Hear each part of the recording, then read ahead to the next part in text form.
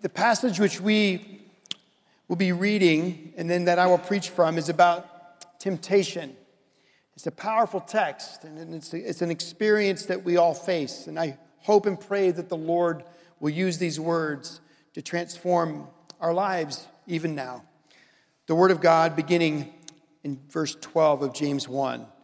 Blessed is the man who remains steadfast under trial, for when he has stood the test, he will receive the crown of life, which God has promised to those who love him. Let no one say when he is tempted, I am being tempted by God. For God cannot be tempted with evil, and he himself tempts no one. But each person is tempted when he is lured and enticed by his own desire. Then desire, when it is conceived, gives birth to sin, and sin, when it is fully grown, brings forth death. Do not be deceived, my beloved brothers. This is the word of the Lord. Thanks be to God. Please be seated. Father, we need these words, and we need so much your Holy Spirit to encourage us and transform our lives. We've each entered this place today, and we are men and women and children who are known by you, who face temptations. And, oh Lord, we need you to rescue us. We really do. We're desperate. We pray that you would open our eyes to see and our mind to hear the glory of the gospel, to see the beauty of our risen Savior Jesus, to live for him because he lived for us, to love him because he first loved us. Show us this, O Lord, again, we pray in Jesus' name. Amen. I want you to begin by making a list in your mind right now of the temptations that you already felt this day. You're not alone, but I want you to sincerely think for a moment about those temptations. What are they? I'm tempted right now towards irritation, anger, distraction, noise. Why? I wouldn't have said that at the 9:30 service, but things happen in between services sometimes. It wasn't because anybody said anything inappropriate to me, except for my wife. I rarely see her in between services, but I saw her downstairs when I went to refill my water. It was a sweet encounter. Hey. And my 7-year-old was with her. So happy to see your daddy. And then my wife said, hey, something's wrong with the sprinkler system in the backyard. And it's like a river flowing down the alley. I'm tempted to be on Stanford Avenue in the alley right now in my mind, as there's a river, and it's probably not a river of love, flowing down the alley. Tempted to worry. What is wrong? Is it a broken pipe? How much is that going to cost? You know, all those things, instead of being present. And then I step up to do the call to worship, and my knee catches the cord. Did you hear it? And my mic rips from the collar onto the floor. I step on the mic. Did you hear it? Thankfully, it was muted very quickly. All of a sudden, things seem to be getting a little bit chaotic, right? Sometimes that means that the enemy is really upset with what I said in the last hour and what I'm about to say now. And he will be, and he should be each week because we proclaim truth. But this morning, I want you to know that what the Lord has laid on my heart is meant to really offer you the truth and how to fight against real temptation. You know, temptation is something that we all experience. If you didn't make a list just a moment ago, you could have and you should. We're all tempted. And James speaks about it in a very powerful and profound way. I'm going to look at this text, and I'm going to go to a couple of other texts as well. But I want to begin by talking about 4 things and then coming to a conclusion that answers this question: how do we fight temptation? But the first 4 things I want to talk about are under the title, Temptations, Temptation. Here's what I mean by that. James says in verse 12, Blessed is the man who remains steadfast under trial, for when he has stood the test, he will receive the crown of life, which God has promised to those who love him. James has already been talking about trials. And there is a difference between trials and temptations, though temptations are the form of a trial. God brings trials into our lives. But one of the things that James makes very clear is that we are not to blame God for the temptations. Here's why. James says, Let no one say when he is tempted, I am being tempted by God. That's temptation's temptation. Temptation's temptation is for us to blame someone for the temptations that we are experiencing. If we're going through a trial, it's easy to be tempted towards a whole host of things: despair, anger, blame, frustration, irritation, a whole host of things. But what we must understand is though temptation's temptation is to blame others, we shouldn't do that first. James says it this way: no one should say, I'm being tempted by God, for God cannot be tempted with evil, and he himself tempts no one. So when we're tempted, our temptation is to blame God. Our temptation is also to blame others. Think about Adam. When Adam was in the garden, Eve heard the voice of the serpent. The first question of the Bible was the serpent's question, Satan's question. Did God really say? That was the temptation. It always is. Did God really say? Eve quoted scripture back. The devil continued to deceive. She took the fruit and she gave some to Adam. They both ate. Their eyes were open. They realized they were naked and they hid. When God moves in and asks his first question, it's, where are you? Adam then speaks. Adam says, we were afraid because we were naked, so we hid. God's second question, third question of the Bible, who told you you were naked? Have you eaten from the tree I commanded you not to? Now watch what Adam does. Adam says, the woman you put here with me. So who's Adam blaming? Yes. It's easy to see, oh, he's blaming Eve. The woman you put her with me, she gave some to me.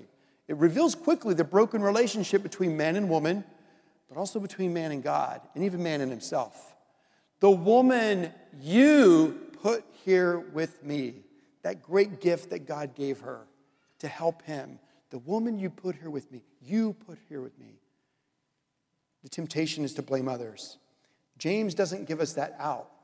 James tells us the source. He says in verse 14, but each person is tempted when he is lured and enticed by his own desire. Then desire, when it has conceived, gives birth to sin, and sin, when it is fully grown, brings forth death.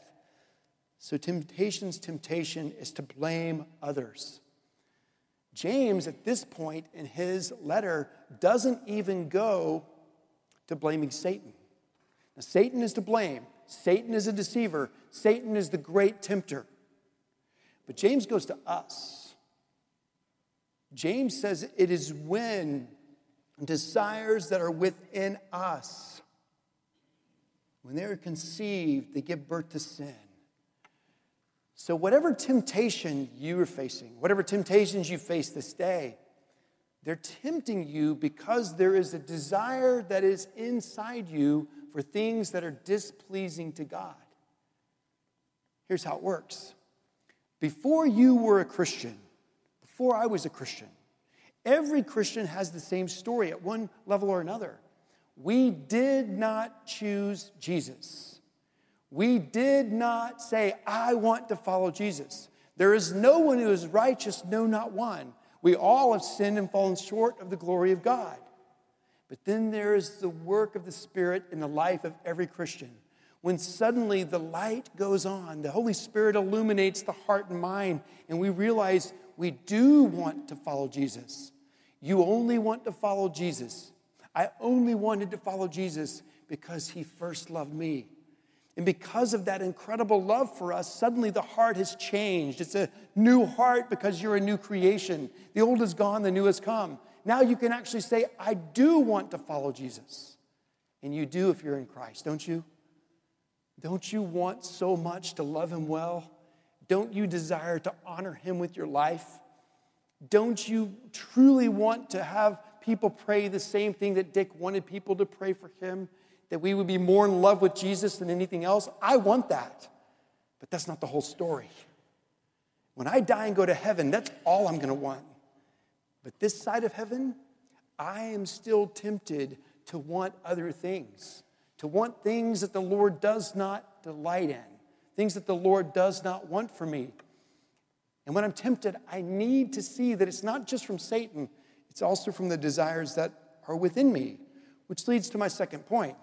We're not just tempted to blame others, we're also tempted to minimize the danger of temptation, and especially in the Bible Belt. Here's what I mean. James tells us, going back to verse 13, let no one say when he's tempted, I'm being tempted by God, for God cannot be tempted with evil, and he himself tempts no one. Verse 14, but each person is tempted when he is lured and enticed by his own desires. Then desire, when it has conceived, gives birth to sin, and sin, when it is fully grown, brings forth death. Think about temptation for a minute. What's the point of it? We're told by Peter that we have an enemy, and the enemy roams around like a roaring lion seeking to devour us. What does he use? Well, he uses temptation. But the reason that temptations work is because there's desires in us that are not yet fully glorified. There are things in us that still desire the things of the flesh. It's the battle that exists, right? It's the already and the not yet. Paul said it, the things that I don't want to do, I do do. The things I do want to do, I don't do. And we're tempted towards those because there's desires in us that are still not right. And that's why they're tempting. What we need to admit is that the purpose of temptation is not just to mess with our lives a little bit. It's not just to make them uncomfortable a bit. It is death. The purpose of temptation is death and destruction. But the enemy knows that. And the desires within us don't think of it quite that way because we don't flesh it all the way out. But here's how the story goes. A man ends up in my office. And in my office, he confesses to being unfaithful. Unfaithful to the one he promised to always be faithful to. And so we begin to talk. And inevitably, I'm going to ask, what happened? When did it happen? And it always begins with a temptation that wasn't near as great or as severe as the sin that he is now in. It started smaller. In fact, it might not have even been a physical temptation. It might have been with an attitude towards his wife or something along those lines. Temptation born out of our desires is present and it's dangerous. Temptation, and Robbie set this up so beautifully in his prayer of confession, our prayer of confession. Temptation always promises life. Go back to the very first one. You will be like God, knowing. Temptation always promises life. But the truth is, it delivers death. James says so. Each person is tempted when he is lured and enticed by his own desires. Then desire, when it is conceived, gives birth to sin. And sin, when it is fully grown, brings forth death. I'm sure many of you have heard the story of how to catch a monkey. The first time I ever heard the story was from Tim Tinsley. Tim was here. It was the second Sunday my wife and I and our 3 kids at the time were in Dallas. It's our second Sunday at this church. Tim was actually teaching a large Sunday school special event class. It was a 3-week series titled Sex as an Act of Worship. It drew a crowd.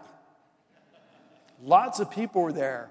And I'll never forget that Sunday, Tim took a fishing pole and he had a lure and he began to cast it out into the crowd. I couldn't believe he was doing it. Whew, hooks and all, right into the crowd. And he was pulling it back in. He said, this is the enemy.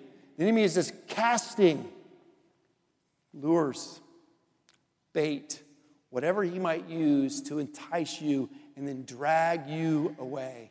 He then went on to tell the story of how to catch monkeys in South America, and it's certainly true in other parts of the world. If you don't believe me, you can Google it later and watch. But certain types of monkeys will grab hold of something, and they want it so bad that they won't let go of it. And what happens is the natives, if they want to catch a monkey, to either use it for something as much as food or sell it to a zoo or to someone else that wants a monkey, they will dig a hole in the root of a tree. They'll take a coconut the size of a football and drill a hole in it, and they'll put a banana or something else that the monkey wants inside. The hole is big enough for the monkey to slip his hand in, but if the monkey makes a fist and clings to whatever's inside, he can't get it out, and the monkey won't let go. The monkey will stay gripping whatever it is until he's exhausted. And then when he reaches the point of exhaustion, the person will come over, put a noose around its neck, a little leash, a collar, and take the monkey away. That's what happens. We're drawn to things because of desires that we have that are not good. And when we cling to them, the cost is great. The consequence is great. We actually, as it says, are lured away. The NIV, I believe, translates it, we are dragged away.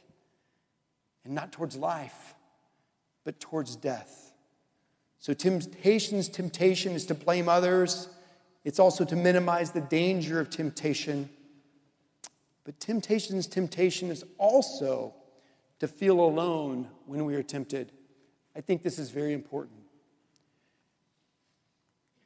Whatever list you are making in your mind right now about the temptations that you are facing, you are not alone. There's no temptation that you are experiencing right now as a child of God, as a Christian, that is unique just to you. But the enemy's great lie, the enemy's temptation beyond the initial temptation is that you are alone. And if you confess this to even your closest friends or to your spouse, you would not be accepted. You would be rejected.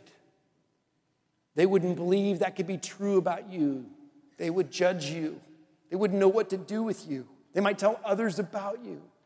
Temptation is to feel alone in the temptation. But listen to what Christianity offers. Paul, speaking to the people of Corinth in chapter 10 and verse 13 of 1 Corinthians 1, he says, no temptation. So let's just parse this out. No temptation. None. There is no temptation has overtaken you that is not common to man. In other words, man's condition is that we have desires for things that are opposed to the word and the person of God. And those temptations that you face, whatever they are, towards people-pleasing, towards anger, towards lust, towards materialism, towards greed, towards things that you're not doing that you ought to be doing, advancing the gospel, loving well. None of them are unique to you. No temptation has overtaken you that is not common to man. And God is faithful. He will not let you be tempted beyond your ability, but with the temptation will also provide the way of escape that you may be able to endure it. That's the gospel. Our Lord is not the author of these temptations.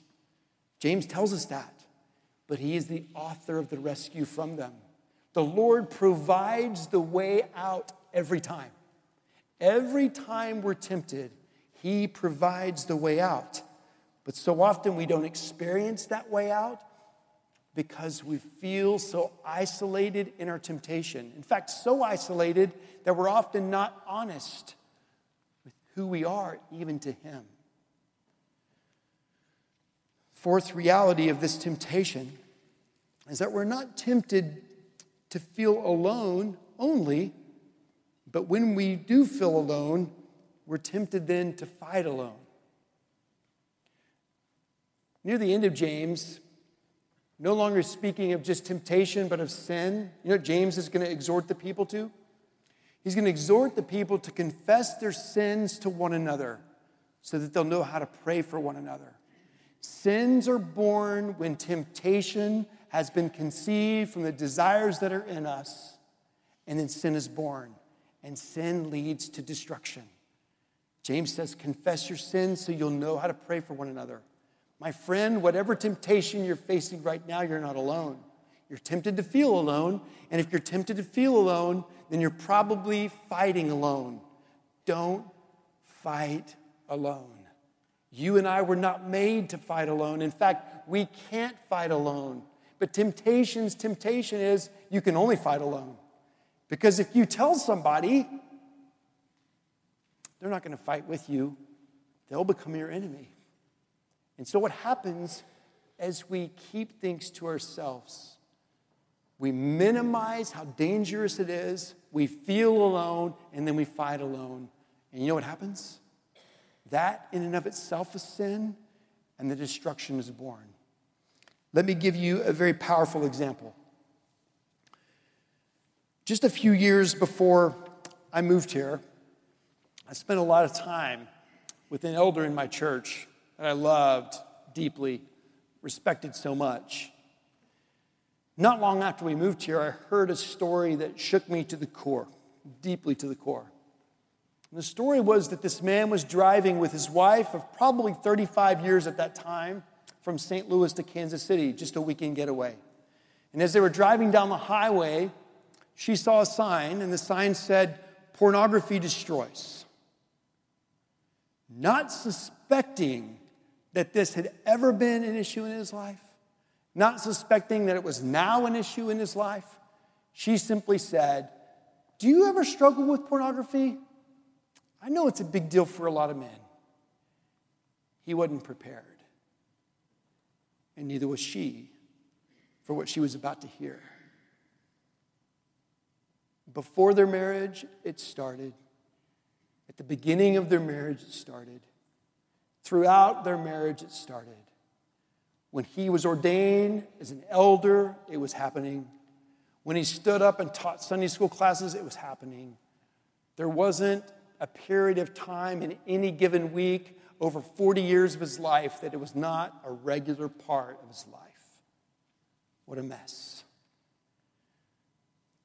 But because he is God's man, a beloved child of God, because the Lord won't let go of his grip on his children, he used a moment which he was not prepared for, and he was a master at hiding.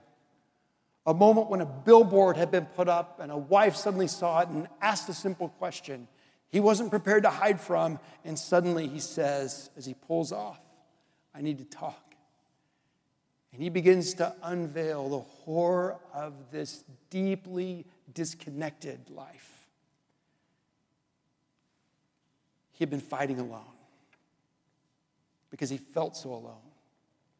He didn't feel alone that other men struggle with such sins, but he felt alone that there's no other elder in our church that might be struggling. There's no other elder in this denomination that might be struggling. And all the people who have heard me so eloquently speak about doctrine and theology and truth, they could never believe I've struggled with this. He felt alone, so he fought alone, but the Lord wins because the Lord's fight is ultimate.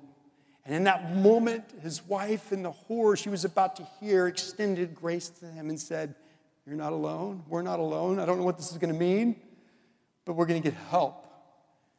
And they did. They're still married. Their marriage is amazing. He stepped down from the session, appropriately so, but he's been restored. God's grace has been sufficient. I tell you that story because we're so like him. And it may not be in that particular area of sin, but it might be in anxiety. Anxiety leads to death. It might be in gossip and slander. It leads to death. It might be in envy and coveting. It leads to death. And if we could see at the beginning of the temptation where it leads, we would see it's not what we ultimately want. It's not the life that is promised. So lastly, how do we fight? If you're a Christian, you have been rescued. That rescue is a once and for all saving act of the perfect life, death, resurrection, reign, and promised return of Jesus. You're in him. If you're not a Christian, you do not have that promise. But if you are, you're in him. He has rescued you. If you're not a Christian and you're here today, I believe it's because he might be moving towards you to reveal that rescue in your life. Christian, this is for you. Your rescue from a salvation standpoint was once and for all. But this side of heaven, because you and I still have desires for things that do not please the Lord, we have the offer of this daily, moment-by-moment rescue from our Lord. Our Lord tells us in His holy word that He is faithful. He will provide a way out. The way out is Him. It's His rescue.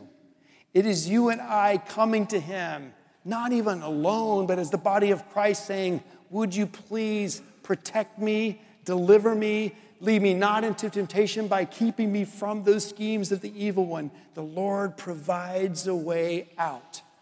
And the way out is His rescue. So when those temptations come, and they will all the way until we see Him in glory. When they come, run to Jesus. When they come, look upon Jesus on the cross. Look at the one who died for your sin, who had blood upon His brow, not just because of the beatings that took place, but because in the garden Jesus was tempted to not go through with what the Father had called Him to. The pressure and the temptation was so great that His body glistened blood, but He went through with it. He went through with it so that we could see for reality what James says at the beginning of this text. When James says, blessed is the man who remains steadfast under trial, for when he has stood the test, he will receive the crown of life. You're in Jesus. You're going to receive this crown. You receive this crown because He wore the crown of thorns and the crown of a king. You receive this help from Him because He bled for you, suffering, but He also suffered when He was tempted. Hebrews says, because He Himself suffered when He was tempted, He is, listen to this, He is able to help those who are being tempted right now.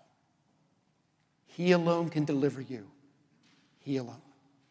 No one else. And He died to do it. And He reigns as King to do it. Because He loves you.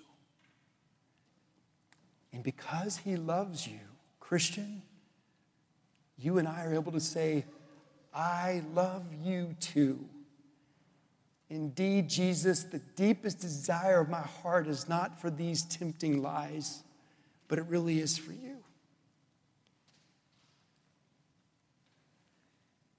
I want to end our service with a moment of silence, followed by some very beautiful music.